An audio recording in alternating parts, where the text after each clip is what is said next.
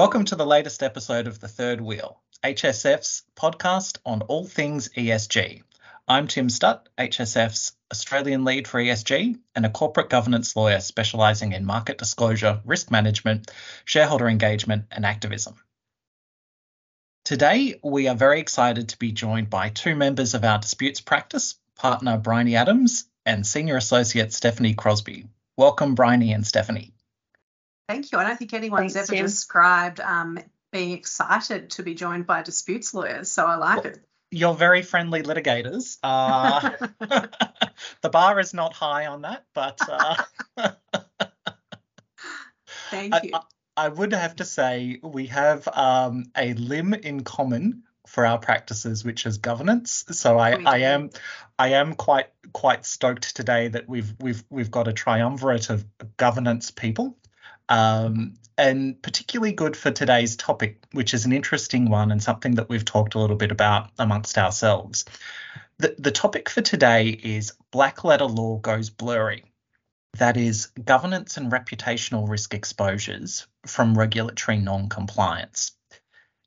In some ways, this is an area where we've seen quite a bit of movement over the last few years, sort of through the Hayne Royal Commission and even further back to the GFC and beyond. As a governance lawyer, it's sort of always been obvious to me that there is this nexus between regulatory breaches and governance reform and governance focus. But there has been a shift lately, I think, and that was something that I was sort of hoping to unpick with you too. So, the shift I'm talking about here is specifically this reputational risk overlay, the level of pressure being put on boards, and also the ESG lens which is being applied to a lot of these issues, which previously were seen as fairly vanilla legal compliance matters. I might start with a simple question, which is, has this surprised you? To be honest, no. The reason I say that is because I deal primarily in financial crime governance. So governance in respect of issues under the AML-CTF Act. AUSTRAC has been pretty clear since it first started bringing actions against companies in 2015 that it sees the role of boards and management as all about ensuring the safety of the country and making sure that their social licence is on full display and that they're making decisions in the best interests of the public, and that they are sort of holding directors themselves to account for that. So I guess what has been interesting is seeing this sort of view from AUSTRAC, which has been kind of out of kilter with the rest of the regulatory environment in Australia, now be embraced more by other regulatory regimes.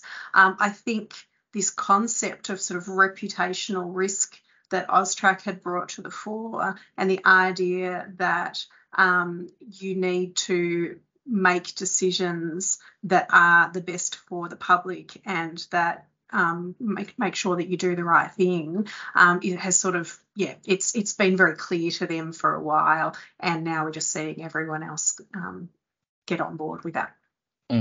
It makes a lot of sense. You used the phrase social license, which I don't know if you remember, but a few years back, the ASX Corporate Governance Council's corporate governance principles and recommendations were under review, and it was a hotly contested topic whether or not social license would be expressly referenced in the recommendations. Ultimately, it sort of fell by the wayside in terms of the terminology, but I think the focus has remained and intensified. On the Corporate Governance Council's principles and recommendations, yes, but across a broad range of areas as well. It's a particularly high standard, and it's a sort of quite a jarring concept for governance of, often sort of big financial institutions that are making decisions for shareholders and so forth. But I think AUSTRAC has always been quite vocal in its view that that particular regime relates to keeping the public safe, keeping people protected from terrorism and drugs, child sex exploitation and all of those kinds of things. And so it's sort of less of a financial regulator and more of a sort of morality regulator in terms of how it sees the world. So I think that concept of social license is inherently caught up in that. And certainly the kind of media that flocks around AUSTRAC-related enforcement action and so forth shows that real sort of public appetite for holding boards accountable when things go wrong in that space as well. So, I mean, the social licence, whether it's directed by the regulator or not, seems to be very much part of the public expectation now. And one of the things we've sort of alluded to is the fact that this regime is risk-based, and the sort of the key expectation placed on the boards is overseeing implementation of risk management, risk management plans in relation to financial crime. When we're looking at that board level, what are the key obligations? Yeah, so it's a really interesting one with AML, because unlike a lot of other obligations that relate to boards and management, there are express obligations in the AML rules that require the ultimate oversight and approval of an AML program and the related management of risk to be undertaken by board, and that's a non-delegable requirement. What's also interesting about that is that requirement sits in the AML rules. The AML rules are written by AUSTRAC. So you've actually got the regulator dictating its expectations on board directly, with a view that can't be passed down outside the organisation. And so you've really got to be meeting the whole time the letter of what's said there, but also the expectations of the regulator that will make sure that its own views in terms of what it meant when it wrote that is reflected in what happens in practice. I think very clearly now AUSTRAC has made the point, particularly through the current STAR proceedings, but really it has been sort of increasing its murmurings on this for quite some time, that it expects risk setting in terms of what the risk appetite is, in terms of the controls that are put in place to manage risk, and in terms of ensuring that everyone understands their responsibilities, to sit with the board to such an extent that if the board isn't doing that job to a sufficient standard, AUSTRAC will say that the program that has been put in place can't be a valid program. So the obligations are sort of on directors to assess risk, set risk appetite, and put in place a framework for managing financial crime risk. And when I say managing, I don't mean just sort of identifying it, but actually taking steps to detect it and stop it. AUSTRAC puts that responsibility ultimately on the board and has now said, if you're relying on summaries of that from your management and so forth, then you are not going to be discharging that properly. You actually need to be seeing the risk assessments, engaging with them, setting appetite and so forth. This might be sounding a little bit familiar to some listeners who are thinking about other aspects of the law, so different areas of regulation, different ESG issues. Some of the ones that we've talked about a little bit in this context and having a similar focus on risk management programs and board oversight of the program and the implementation of that program have been workplace health and safety. Now we're seeing a little bit on the positive duty to prevent sexual harassment and assault. There's aspects of environmental regulation as well.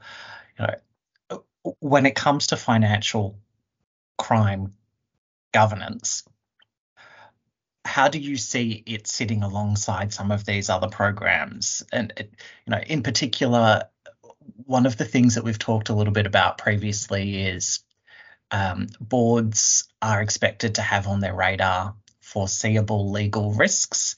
Yeah. And that is starting to become a more crowded field. There is a bit in there. How do you see financial crime governance sitting alongside some of those other areas? Yeah, it's interesting that you referred to work health and safety, because I would often give that as the sort of comparison when talking about financial crime governance. That really, just like that, there's a non-delegable obligation sitting on boards to make sure that things are being done to an appropriate standard. That's the same as for financial crime. I think that ties into what is expected from the management of foreseeable risk.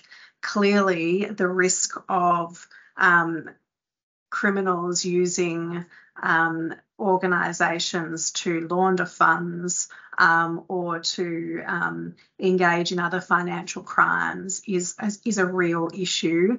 And if you have assessed that the risk in your particular areas of business exist, then you're on notice of a need to manage that risk. AUSTRAC's view is that you manage that risk to such an extent that you're focusing on prevention, not just detection, and that you are doing what you can to bring that risk down to something that is manageable, so that you're not accepting that kind of activity will occur. You are actually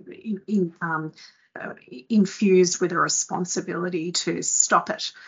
That's AUSTRAC's view of the world. And so this sort of concept of foreseeable risk is really baked into the legislation. And now not only AUSTRAC, but also ASIC, who's for the first time taken action in respect of 11 current and former directors of office and officers of an organisation for breaches of directors' duties in the context of managing that risk. You can see that both AUSTRAC and ASIC are signalling that these risks are indeed foreseeable, that you should have a very clear idea of how foreseeable they are, because you should be engaging with a quite sophisticated risk assessment process, and you should therefore be putting all the controls in place that you need to from a detection and prevention perspective to get on top of them, and that any failure to do that is a failure that can be attributed to the board. That's something which has very much been on our radar in the head office advisory team, that ASIC focus on foreseeable risks as well. It's something that we've sort of tracked through a few areas, such as cyber, such as climate risk, where ASIC has been active out there in the market doing speeches, including things in their corporate plan. Whistleblowing is another area, I should say.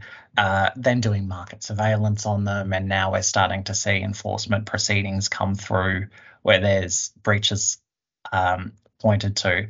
I think one of the really interesting things looking at STAR has been the stepping stone liability aspect, and the stepping stone liability for a risk management type program, where a lot of their previous stepping stone cases have really focused on quite bright line continuous disclosure issues. And this one has been interesting, where they are looking at the quality of the risk management program. Yeah. And I think that really does kind of underscore this expectation placed on the board. I wonder if we might pass to Stephanie now to give us a bit of a download on some of the other consequences which might arise where things go wrong in this area. Sure. Thanks, Tim. I think one of the key ones is the risk of directors' duties proceedings, which we've just been discussing. Most recently, we've seen that with the proceedings ASIC commenced against the STAR directors back in December. But ASIC has certainly investigated other company directors and officers for potential directors' duties breaches associated with not managing foreseeable risks associated with financial crime. thinking about more broadly a company's disclosures, another risk is in relation to misleading or deceptive conduct claims or continuous disclosure claims, looking at what the company has said to the market about how it manages financial crime and how effective its systems and processes are as well. And I think there's an interesting analogy here to greenwashing claims. So when a company is sort of seen to actually overrepresent the way in which they manage financial crime risk and their ability to do so is something that we might see more of in the future. A sort of third area or third consequence is in relation to potential shareholder class actions. So we've seen a few of those in recent years where a company has potentially been accused of or alleged that they have not complied with the AML-CTF Act, and that's had a potential impact to the company's share price, which has resulted in a shareholder class action. A particular risk area for this type of class action is that often it's the board whose conduct is in question, because the board does have particular responsibilities under the Act for approving the program and managing risks. There's a particular potential concern that in those shareholder class actions, the conduct of the board will be particularly scrutinised or questioned, including by giving evidence in court. And then moving away from sort of strict legal claims or legal consequences, there's obviously reputational issues as well. If a company is seen to have not done everything that it can or should have to manage financial crime risks, so if they've seemed to sort of breach that social license that we were talking about earlier in a way that might actually expose the public to safety concerns or financial crime. So I think there's quite a few consequences, but those are some of the key ones that we consider. It's certainly an area where I think the consequences have been sort of writ large in the newspaper almost daily for quite a while, through various inquiries, proceedings. So I think I think a lot of people listening in will sort of be thinking of some of these examples that they've seen over the last few years. It's been a very active area. That said, I don't want to finish on a bit of a downer here. So I might pass to Bryony to give us a bit of a download on key things that boards should be thinking about to avoid winding up in such a situation. What are the key takeaways in terms of good governance in this area? Yeah, look, I know it all does sound a bit scary, and particularly when we're sort of dealing with boards about this. What's often put at us is, but we're not financial crime experts and we can't be, so how do we make these kinds of decisions? And I think the answer is you're not actually expected to be financial crime experts.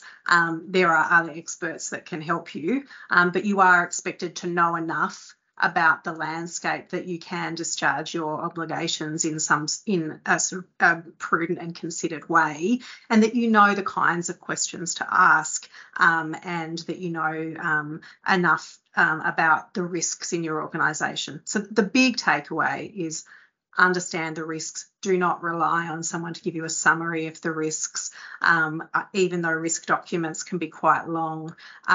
Boards are expected to get across them in a financial crime sense and make sure that they understand if they're being asked to introduce a new product or a new service or any sort of change in the business, that they are asking about and understanding how that might be relevant to the risk of financial crime. That's the big one, just understanding of risk and setting the scene. The other big one, shameless plug time, is training. You can't discharge your obligations without a sort of understanding of what a program is supposed to contain and where the opportunities might be to test and challenge it, and where there might be pitfalls for programs that AUSTRAC has publicly brought into the fore.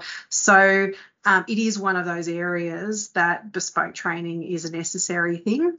We do it all the time. Internal teams often do it as well.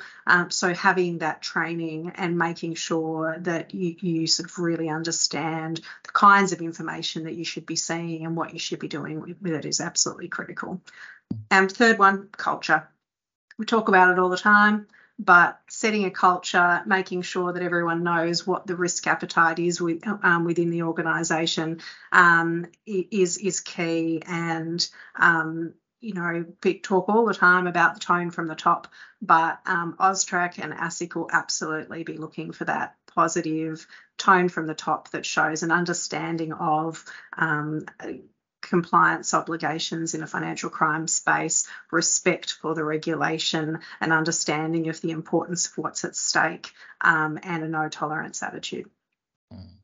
Tone from the top is definitely something that we have front of mind in a lot of the corporate governance policies that we work on with clients too. Well, thanks very much, Bryony and Stephanie, for joining us today on the podcast. It's a bit of a third wheel tradition to leave our audience with some interesting facts from the world of ESG, but this time we've decided to stick with financial crime in particular and provide some statistics. So AML is actually one of the fastest growing areas in terms of penalties. In 2022, credit and financial institutions were fined almost $5 billion for AML issues and sanctions breaches. That's about 7.5 billion in Australian dollars.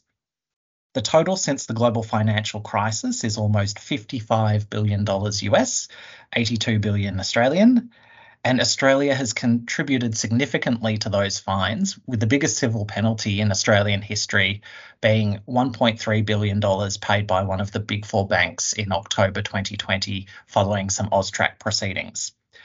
The scale of money laundering is also a very interesting area and ripe for some statistics as well.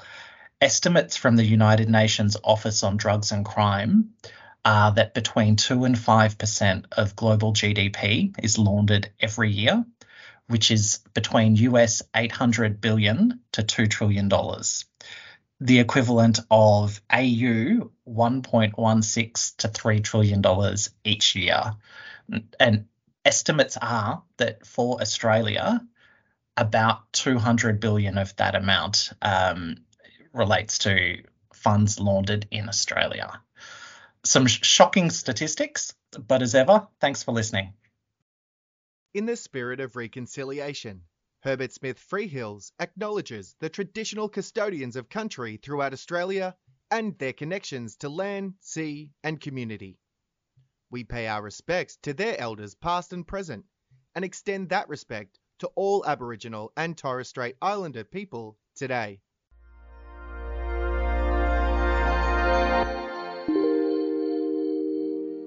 You have been listening to a podcast brought to you by Herbert Smith Freehills.